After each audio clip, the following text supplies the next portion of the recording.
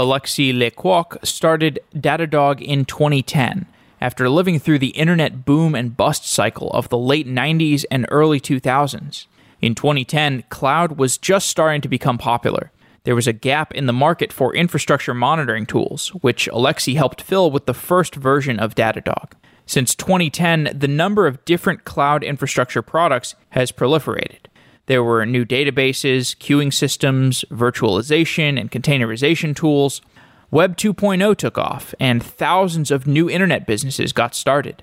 Many of these businesses used Datadog to monitor their increasingly wide range of infrastructure configurations, and Datadog began to scale. On today's show, Alexis tells the story of how Datadog grew from its first product into a variety of tools: infrastructure monitoring, logging, and application performance monitoring.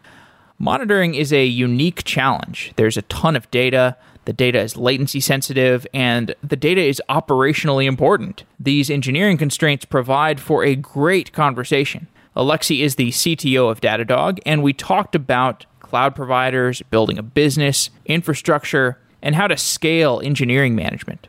Full disclosure, Datadog is a sponsor of Software Engineering Daily.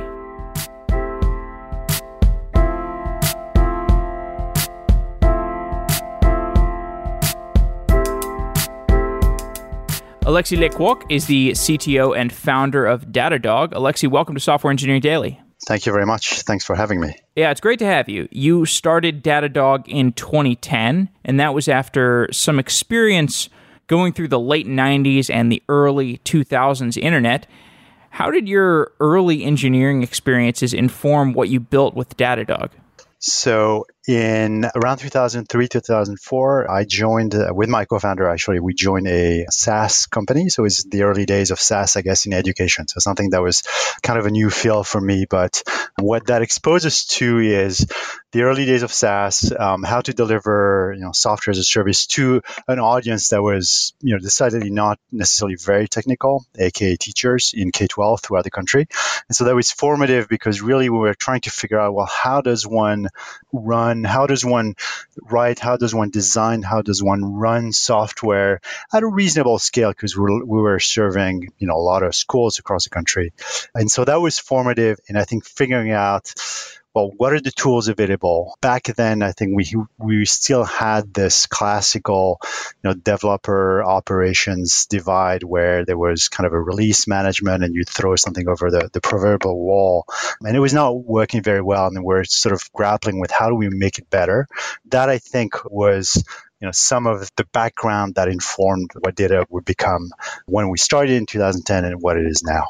Were you exposed to any of the insanity of the .com boom and bust, or did your career get started after that .com boom and bust? I got started before that, but I'm sort of more of a latecomer. So I decided I was working at IBM at the time in 97 through about 2000. Just upstate New York. And at some point I was living in New York City and I was, there was all these startups in the city. I was like, wow, that must be cool. Let me try. And so I, of course, picked sort of the tail end of the boom in 2000 to join. And I lived through and I survived the crash. So and that was really also some good lessons learned there. But it was a fun ride while it lasted. And then it was a little bit of the trough of despair for a while. And then finally sort of caught back up. Yeah, there's a lot of people, myself included to some degree, who are looking at this cryptocurrency ICO boom and sort of wondering, should we be hopping on the bandwagon and trying to make our riches? Like looking back, it seems like maybe this is sort of like the 1999, 2000 era where you've got all these people that sort of jumped on at the end and are just going to have to ride out the bust if they want to stay on. Does it look similar to you? I'll say a little bit. Cryptocurrencies is something I haven't really delved deep into. So, this is really the opinion of somebody who's not terribly informed. But seeing the wild swing, in value is not unlike what we saw, early 2001 when, valuation of companies with no product, nothing to show, soared through the sky and it came crashing really hard. There's obviously a parallel. That doesn't mean that that's the outcome we'll see. I think that's if I knew what the answer would be, I'd probably be somewhere on the beach retired. So back in 2010, when you started the company, what kinds of monitoring and logging issues were you encountering? Back in 2010, we had on the monitoring side, it was a very fractured environment. And by that, I mean, this is largely for the vast majority of the population pre-AWS. I remember still going to physical data centers, opening up boxes of servers, racking them, so doing the whole 9 yards to get the service up and running. And the environment was very fractured. By that, I mean, we were running an environment that was probably typical of a lot of companies back then. It's kind of, Oracle databases, big SANs, network gear, servers, and so on. And kind of each part of the stack had its own monitoring tool. And that made it really difficult when you were trying to troubleshoot something that obviously started at the application, but could really find its root cause anywhere from storage, network, DNS, application, OS. You had to jump from one tool to another tool to another tool. And they made it extremely tedious and inefficient. And I think as a result, it was really hard to pinpoint what the issues. In addition to that, there was also a fracture in terms of who had access to monitoring tools. And so you'd have, I think back then in a more traditional sort of pre-DevOps environment, the ops crew had a plethora, probably too many tools at its disposal, while developers had nothing, really had limited access. Maybe there was an Nagios instance that was out there, but even interacting with it was particularly difficult. And so that's the landscape I think we found ourselves in, both as practitioners initially, and then when we started Datadog as a way of sort of seeing what the problem was and trying to get out of it. So that was a great answer. We're talking 2010. This was near the beginning of this ever-increasing sprawl of back-end tools, and it also sounds like the tooling was overly weighted towards the operational side versus the developer side, and this was back when there was a clearer partition between these developer and operations teams. Today, at many companies, those roles are merging or overlapping or becoming more harmonious. Back then, there was a clearer divide. This was also, I believe 2010 was 2 years after AWS was really taking off, and there was really just this high volume of tools and disparate data sources. How did that affect the early strategy for the company? That's right. I think 2010, I remember, going in 2010, and Graphite was, I think this was the sort of first tool really emerging in a sort of probably post-Nagios world on the open source side. And I think, on the one hand, for sure, it informed, I think, how we thought about time series processing, what kind of interface people would want to look at. We took at some point we made some different choices, for instance, from a, tagging, a metric naming perspective, querying perspective. But generally speaking, I think we were seeing the emergence of probably both developers and ops crews getting more sophisticated about what they need to see to understand what's going on. So I think I want to say we started probably early, about the same time or just a year after Graphite took off, and then there were a lot more tools, coming down the pipe, be it Sensum and further down the Influx, Prometheus, and so on. What we saw, though, and this is maybe tying it back to the earlier comment about the fractured environment, was so first of all, as a new company with not much back then to offer, we're not going to approach people and say, hey, we have this great new tool, rip what you have out, and then we'll come in, and then you'll see the world will be much better. I think we wanted to have a much more sort of gentle approach by saying, look, there's valuable data in a Nagios, in a Graphite, and a number of tools that you use right now that collect the data that maybe you struggle to be able to use because it's not joined, it's in disparate environments. Let us bring everything together in sort of one central repository where you can then look at everything in context. And I think that let us coexist with, and to this day still coexist peacefully with a number of tools. What was the earliest software architecture for Datadog? I'm probably too ashamed to say, but initially we started with something extremely simple storing the time series in a SQL database. I think we didn't make the very first beginner's mistake of storing initial data points as rows in the database, but it was just one mistake beyond that. Or so it was very simple. It ran on a laptop. It was Postgres, a bunch of Python, sort of back then, not even I would say streaming processes, a Cassandra data store. So something really, really simple. The goal was really to prove we were not concerned about scale at that point. We were just concerned, does this company have a future? Does the product have a future? Does it answer a problem that people have? And that's why we went really for the quickest way out the door. And then gradually, as usage started to pick up, then we introduced Redis. I think that must be probably year 0, year 1. And then we introduced Kafka at some point. And then we started replacing pieces and pieces with, by now, custom-made stuff that sort of works at the scale we're at. Okay, so you mentioned this architecture that started out, I believe you're just storing monitoring data in, you said a MySQL database? It was a Postgres database. Postgres database. So why is that problematic? From a volume and from a sort of read-write usage patterns perspective, it just doesn't scale really well. The SQL databases, where particularly in transactional mode, are really good at doing sort of very targeted reads and writes, frequent updates to the data, which a time series database doesn't have that need at all. The past never really changes. I mean, you can allow for some exceptions, but fundamentally, this is a write once, read many times pattern. And so for that, the traditional SQL databases don't work particularly well. You can get a little bit more mileage if you use, for instance, a columnar database, because obviously the way time series are queried is never one point in isolation of any other point in time. You usually look at a span for a given time series. So that makes the sort of general purpose OLTP engine not particularly well suited. That being said, this is really about the sort of the storage backend, which I know people like TimescaleDB, I think they've kept the Postgres front end and then sort of replaced the backend with their own stuff to support time series. So it's definitely possible. Back then, I think with the time we had, it was really the choice was what are the best tools available which we can use now to prove that the product is something valuable in the problem it's trying to solve.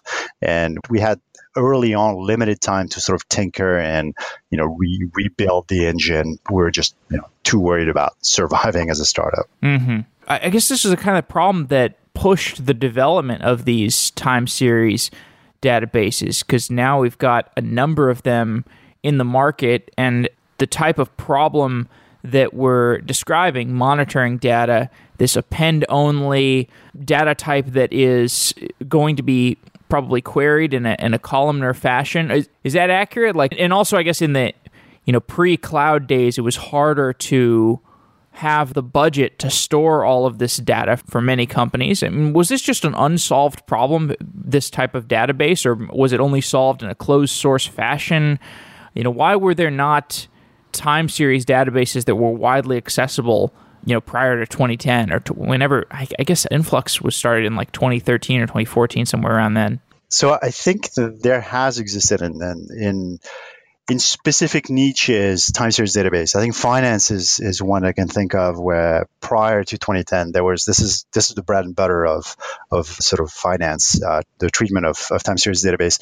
Though they're typically, sometimes either their time scale is different, either super fine granularity if we're talking about high frequency trading, or coarser granularity when we're talking about sort of ticks for pricing in exchanges.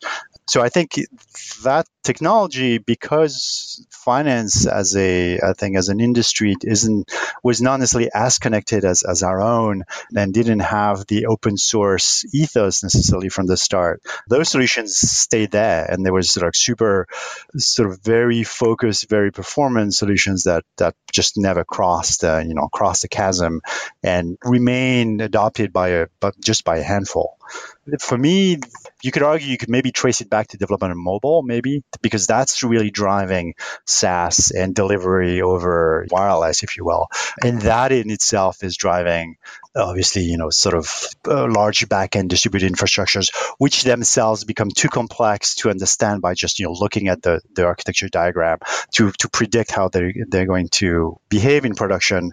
And that in itself causes us to want to generate data, capture the data, and then sort of be able to process it and analyze it so we can understand, well, how is my infrastructure actually doing? It's not something that I can reason about just from pen and paper.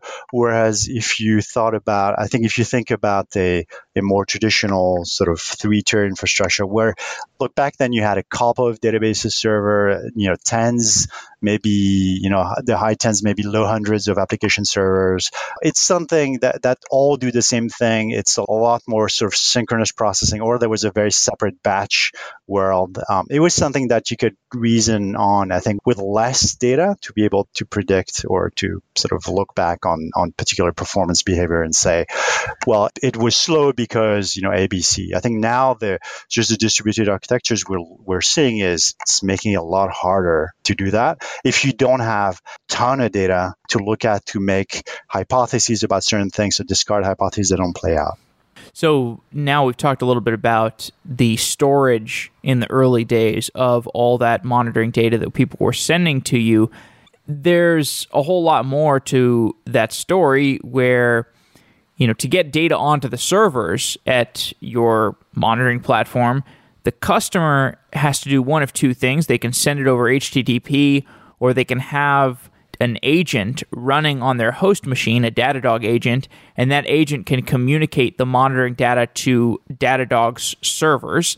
Can you describe the communication pattern between the host and the Datadog servers? How has that evolved over time? Was it the same sort of pattern back then as it is today? Fundamentally, at some level, it has not necessarily evolved. The pattern remains either the agent, or if it's custom code sending to our API, pushes code to us. We never, reach back in, as it were. And that's really for security reasons. So we have sort of and more importantly, our customers have peace of mind about, look, I'm in control of what data really leaves. It's never Datadog that's asking me for data. And so that definitely hasn't changed.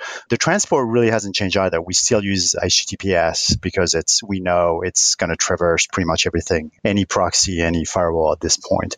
The format that we use internally for how we encode the payloads, that's changed. That's become more sophisticated with the different applications. The frequency at which we collect data, how we format it, that's changed. But these are sort of not where I'd say the core the value resides. It's something where, as you can expect, we compress the data. It's sometimes some pieces are still sort of output in JSON. I think the earliest pieces are still like that. Some pieces are protobufed. I mean, it really depends. But fundamentally, it's the agent that sits on the customer's infrastructure just will push data at a frequent interval. It could be every second, every 5, every 10 seconds, every 20 seconds, depending on what application we're looking at. When I think of a monitoring SaaS platform that's aggregating all this monitoring data from lots of different companies, I think of a lot of different bursty workloads where you could end up with, at the tails, you could end up with some serious load, and at the other tails, you could end up with situations where people are not monitoring that much data. So the scale up and scale down story seems like it could be interesting. What did the early load balancing infrastructure look like, and how has that changed over time? Yeah, that's actually, I would say, a problem that has become easier to deal with over time, but just simply by virtue of statistics. For sure, in the early days when we had just a handful of customers, a burst of one would basically require us to over-provision our intake capacity. And so the name of the game in monitoring is really controlling for latency and having really predictable latency throughout the pipeline. Otherwise, you sort of throw your alerting engine off track and you have false positives, which is sort of the scourge of monitoring. And so in the early days, it was really about providing or spinning up extra capacity to absorb extra load or bursty load. As the number of customers increases, you do have a sort of a reversion to the mean in terms of while some of them may be bursting, others may be particularly quiet. And the burst also could happen towards the smaller customers or the mid-size or the larger ones. So overall, we're not so susceptible to burst, definitely now, and even a couple of years ago. When we're talking about, now this is about time series processing where you essentially emit metrics. So the size of the data doesn't really fundamentally change if you're, let's say if you're in a crisis mode, you as a customer is fighting an outage, you're generally speaking sending potentially roughly the same amount of data. Where we see spikes is you're provisioning a lot more capacity at once. That will typically register as a spike from your perspective. From our perspective, not anymore. In terms of absorbing logs, that's a different story, and that's something where, and it's a particularly difficult problem to solve where you're in sort of steady state, you emit a volume X amount of logs, log lines, or megabytes, gigabytes per second. You're encountering a problem. Typically, your volume starts to grow, and that's sort of when you need access to that data the most, when you have a problem. And steady state, usually you're not so pressed for answers, and that makes it a particular challenge for that product in our platform to think about how we absorb the extra capacity without over provisioning 10x or 100x. Then we start getting into having different sort of lanes of processing to be able to provide basically quality of service for latency in terms of how recent the data you're looking at is. As we said, this was in the early days of cloud. Did you have faith in the cloud enough to put Datadog's architecture on the cloud, or were you in some colo? What was the hardware story there? The hardware story was zero. I had enough faith in the cloud, and I think I have this taste in colos and sort of managing that whole part that from the get-go it was let's go to the cloud. The thinking was when we're really small is look, we need to move fast.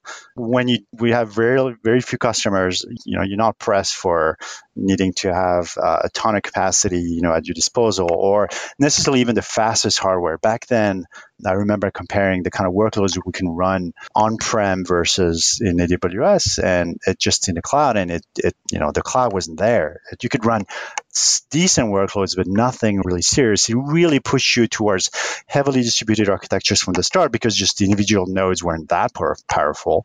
Now that's obviously changed, but back then I think that's also what informed a lot of the choices we made. Where look, at the end of the day, I think, is it easier to manage just one supercomputer that can do everything in one enclosure? Probably, as opposed to managing 10,000 nodes that will interact and fail and be coupled in weird ways that you don't fully understand. The reality is there is none of that single supercomputer that exists. So you have to just sort of force down the distributed path, I think, naturally. So AWS, because that was our provider, forced us there naturally, and I think that's for the better, because I'm sort of glad we went down that path. And over time, there's been the increase in virtualization technology, container technology.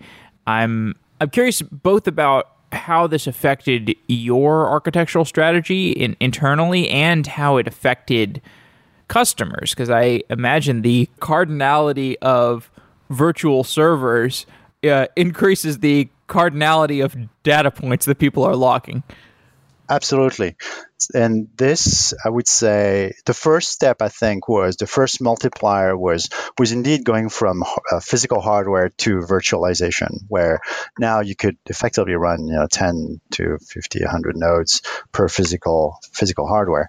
The containers sort of added an extra multiplier there, and what we're seeing is not only the count, the sheer count, which is adds up in terms of number of data points to process and so on, but also the speed at which things spring into existence and then get recycled. And for VMs, if you think about cloud instances or VMware instances, we moved from a 3-year amortization or depreciation cycle for physical hardware. So basically, your CFO was saying, well, this thing's going to run for 3 years, ideally, uninterrupted, but we want to squeeze the most out of it. To, I can run an instance for a couple of days, a couple of hours, not a couple of seconds because startup costs are too high. So that already changed the game a little bit in terms of velocity. And then containers, then it's processes on the machine. So we see in our customers them sort of recycling containers after a few seconds, after a few minutes, maybe a few hours, and then that's it.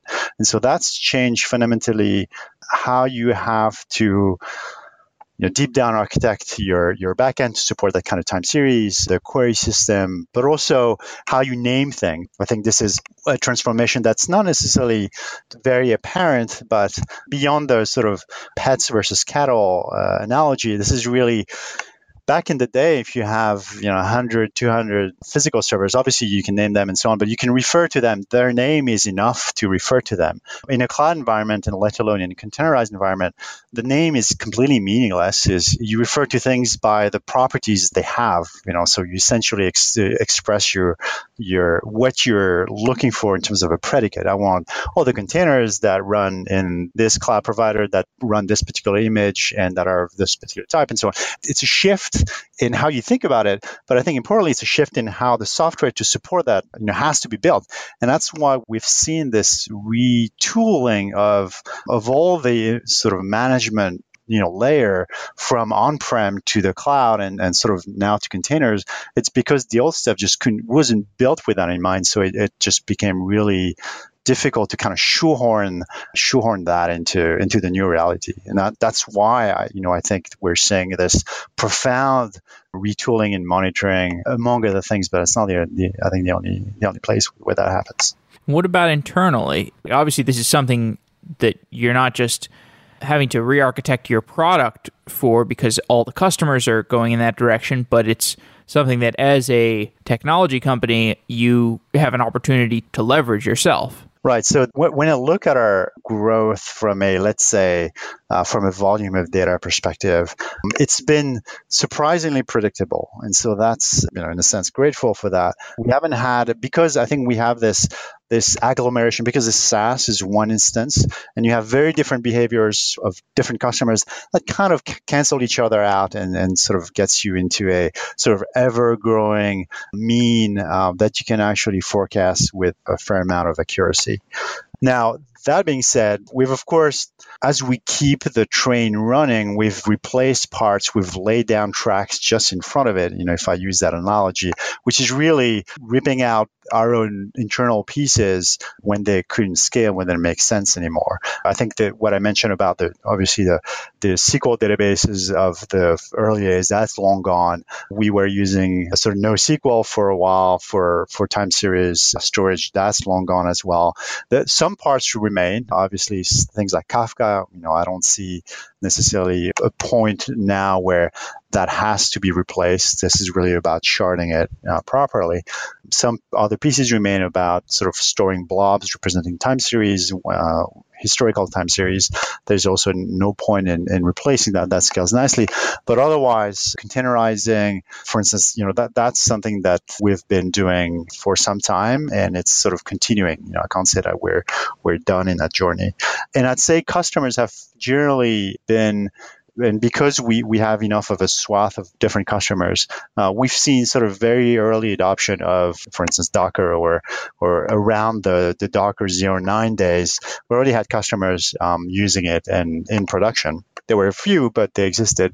So that's also for us, the beauty of SaaS is to be able to also understand what are customers using in terms of data store, runtime environment. How can we think about the scale at which they're running and so on and so forth? So we produce these anonymized data set that kind of let us also study, if you will, how, for instance, we had a couple of container adoptions. So that came from anonymized data sets we extracted from our own backend. Do you see anything interesting that you can comment on? I mean, obviously, containers have taken off, but anything like, whoa, people are using Google BigQuery a lot, or wow, AWS Lambda really is taking off even more than we anticipated? At this point, I mean, Lambda is definitely something that I had not fully anticipated in terms of the adoption. I think it still makes sense for certain use cases, of course, not all. I wouldn't necessarily want to build everything, our own, for instance, backend would not make sense in Lambda because we're really streaming data. So the processes have to be running all the time. The data persistent data's got to be loaded in memory, essentially. I think if I want to simplify it. So there's no point in starting a new context of execution and ripping it out and again and out and again and out. But there's a number of cases where that makes total sense. I mean, when you were very sort of, I think, event-driven, maybe you're at the edge or you're event-driven, but these are not sort of continuous event being fired at you, it's certainly a lot easier to deal with than even to, spin up the machinery you need to operate a container fleet, for instance. And so that makes sense. I think containers is really still there's sort of a new trend that shows, that it's here to stay. I think Lambda, I can't say that right now. I'm seeing that this is everybody's transitioning to it. It's not true. It's simply not true. But we remain alert, and that's why I'm always super interested in these new ways of solving problems, because that's our mission. I mean, as a company is monitoring. We're not container monitoring or cloud monitoring. It's monitoring your application, and your application is there to serve your customers. You're not monitoring your application for the pleasure of monitoring or just for the sake of it. We have to be super attuned to where things are going, where are we seeing traction, and make sure that our own backend, our own product really, serves that. Otherwise, we'll be just like the old guard. At some point, you're sort of innovated out of, into oblivion by somebody who's more attuned to what's happening. That volume of data that you're seeing over time that allows you to provision somewhat predictably, how does that graph look? Is it just linearly increasing over time? Is there some slope, or is it exponential looking? What does it look like? It's mostly geometric growth, so it's exponential, if you will. What makes it difficult, I think, and challenging and interesting for us is, as we add new products, the amount of data we receive per customer increases sort of faster. And when we release logs, for instance, that's when we start to see, wow, this is an order of magnitude or 2 orders of magnitude more data coming our way. Now it goes through different pipelines and so on and so forth. But that's what internally we tell ourselves is we have to engineer our systems for 10x, 20x, over a relatively short time horizon. There's no point in engineering for 100x or 1000x. I mean, there's a point, but it's particularly hard, and I think it's difficult and expensive. But we can't also be thinking, well, we'll just make it handle twice as much traffic, and we'll be set. Because if we do that, we'll be set for 6 months, 9 months, and that's that. And so that would not make a lot of sense for us. You mentioned Kafka. And I can imagine Kafka being useful for slicing up the incoming data by topics of the companies that are sending you data, and perhaps by the applications within those companies. Is that why Kafka is useful? Is it for building this hierarchical, topical buffer of data so that you can process it in a more sane fashion? We use Kafka mostly for, I'd say, couple of properties. The way we will inject data in Kafka will actually change if you think about the processing pipeline, where you receive a payload that contains a snapshot of everything that happened, all the time series that existed, between A and B on a particular host, and then you're having to pivot it into, instead of having a snapshot of a bunch of time series, you sort of take each time series and you sort of collate it with the points that existed before. Kafka is particularly suited at that buffering. In terms of how we address the topics, it tends to be very granular because it's really could be per metric, per customer, for instance, because we see customers have wildly different profiles in terms of how many time series they generate, for instance, or even a given customer may have a very different profile from time to time when they generate a lot more data and less data depending on what it is that they're doing. What Kafka buys us, I think, fundamentally is sort of very predictable performance, and that's, to me, it's owing to it, the simplicity of the design, which is really a huge quality in my eyes. And it also, from a pattern perspective, allows us to have sort of loosely coupled components. And this is in comparison to if you think about, let's say pipeline processing a la Storm or things like that, where you have a very sort of strong semantics that are encoded in the topology itself. If you use Kafka and a bunch of obviously consumer producer, you have a much more implicit, topologies. The producer produced, they don't really care about, who's consuming or not. And sort of Kafka will also not prevent a producer to produce if no consumer is there. And that's been great for us because it also allows us to have teams that build things at different timescales, or they don't have the loose coupling that exists on a software perspective.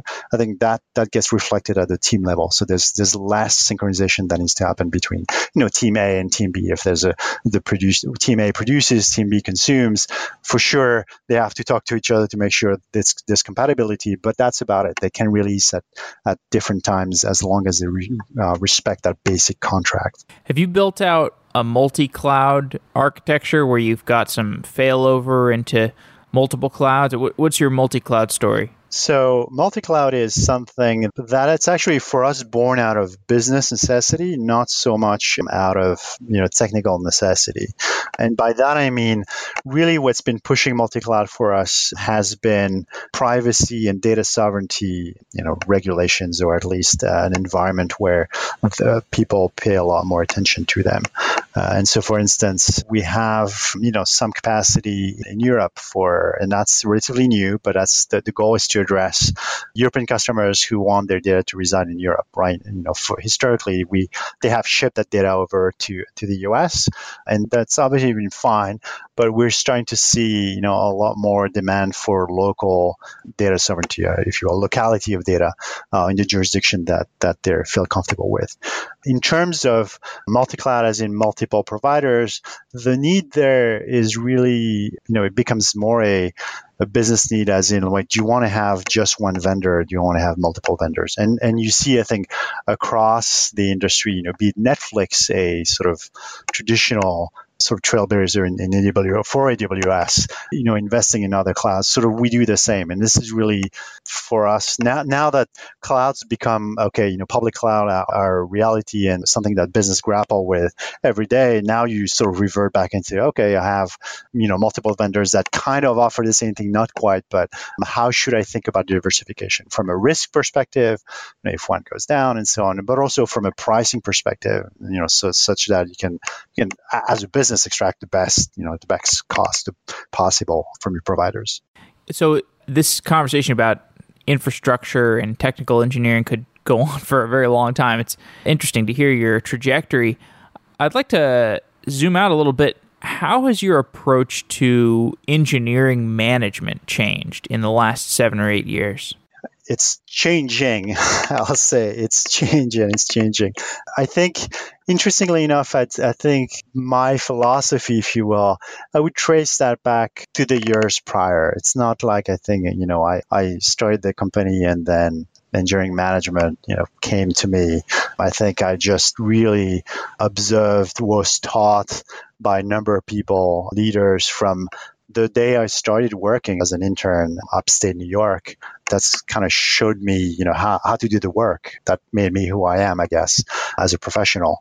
So I think, obviously that there's been some sort of key or moments I can think back to, and I think Netflix and its sort of culture deck, that was, I think, in our industry a little bit of a sort of pivotal moment for a company thinking about how it defines itself. I think Google's definitely had a similar influence in terms of how they think about hiring process and the 20% time and so on. And of course, there's a lot of a gradation between what the various companies out there have put out as this is our motto or this is our model and this is how we think about how we operate and the reality in which they operate. But still, I think that's transformed a lot.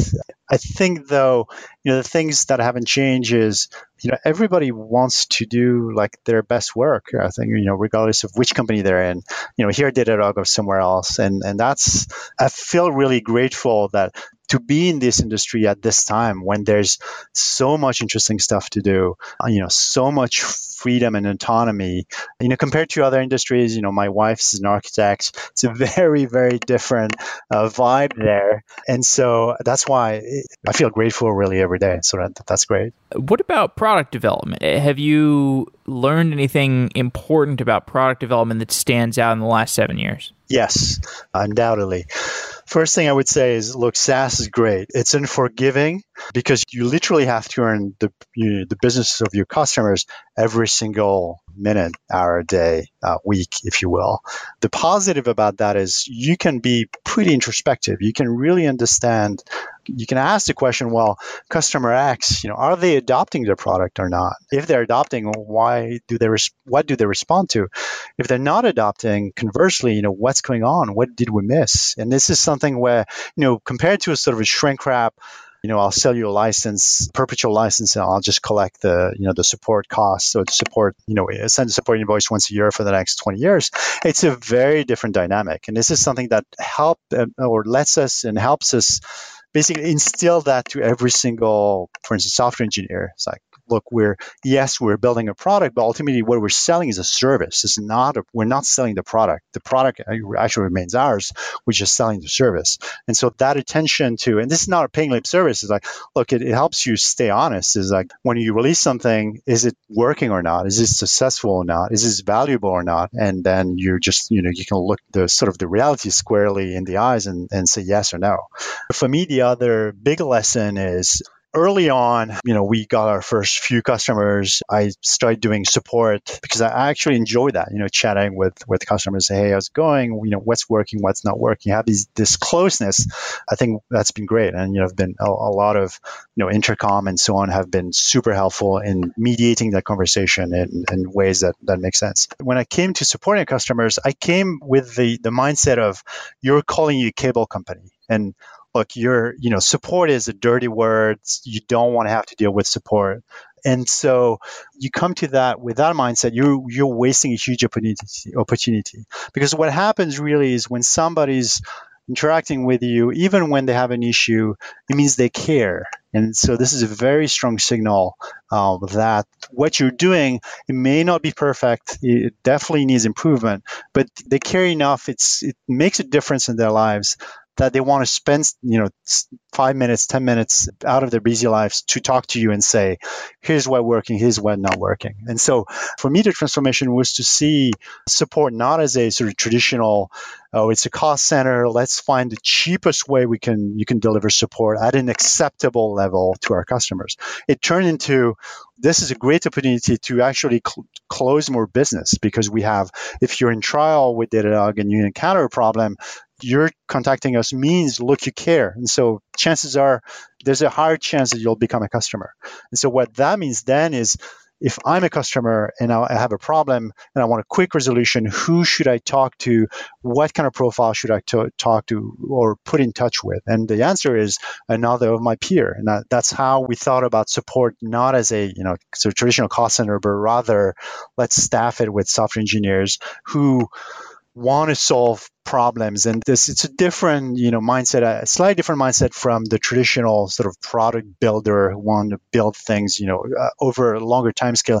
In this case, it can be, I want to solve problem, but I want to see, a bit more immediacy, and I want to, have the pleasure of interacting with, with someone else, which, software engineering may or may not afford, depending on how you go about it. One of the hardest problems that I have seen companies encounter, and I've encountered this myself trying to build things beyond the scope of a podcast, is that when you try to build a second product, or you try to have something that's an expansion to your current product, the shift in focus away from the core competency can just destroy you. It can really erode your productivity. It can potentially disrupt your entire business, and not disrupt in a good way, disrupt in a very bad way. You've expanded into a couple of additional products over the years, the APM work and the logging work. I think both of those were additional products that maybe you had in mind at the beginning, but you didn't necessarily have. I think the first core product was really infrastructure monitoring. Did you learn anything valuable in the product expansion phases of the company? Absolutely. And you're right. When we started, we only had infrastructure monitoring. And it took us some time to, of course, realize that, hey, we need more, or, pinpoint exactly where we need it. It's this sort of constant customer interaction to help us with realizing that. And then we went at it in two different ways so far, I think, that have been reasonably successful. One is in building it internally, and the other one is building it through an acquisition. So none of them are easy. Both of them involve some degree of anywhere between discomfort and pain. Internally, how we set out about it is we basically formed a new team to build. So this, in the case of APM, we formed a new team to build APM, and that was painful because we had, productive people contributing to whatever it is that they're working on, and we told them, in a month from now, you'll be doing something completely different. So you have, more or less a month to figure out how to transition what you're doing out to other people. There'll be extra, those other people will feel the load. It's not going to be fun. But we figured that's the only way internally to go about it, is we have to peel off a number of people, form a new team, and then push, and then kind of give them that sole focus. They should be focused on that. You should not be focused on necessarily that second effort. The way we've been, I think, fortunate enough that the core product has had enough momentum to keep us busy. And so there was really, we have to do A and B. We cannot say just B and let's forget about A, because that's just wouldn't work. The second way we went about it was an acquisition. And there we spent a lot of time not only surveying what the market was in terms of log management, but who was at the core of the companies, were we compatible, from a, just even individual chemistry perspective. And we thought hard about what's the right size we should bring someone in, somebody too small and they feel they're lost into Datadog, somebody too big and then you can't really make it work because there's just there's two cultures that are struggling to integrate with one another. But I think both of them require a ton of work. And you're right. I mean, the reality is you have to do more things. It's just you can't just do one thing and then another thing. And I think for us, where we've been, again, fortunate, lucky, is we've seen momentum in all cases, so that you're sort of faced with, well, we have to, we have to make hard choices, but all three things have to work. So, how do we go about that? Alexis Lê-Quôc, thanks for coming on Software Engineering Daily. It's been really great talking to you. Absolutely. Thank you very much for having me. Wow.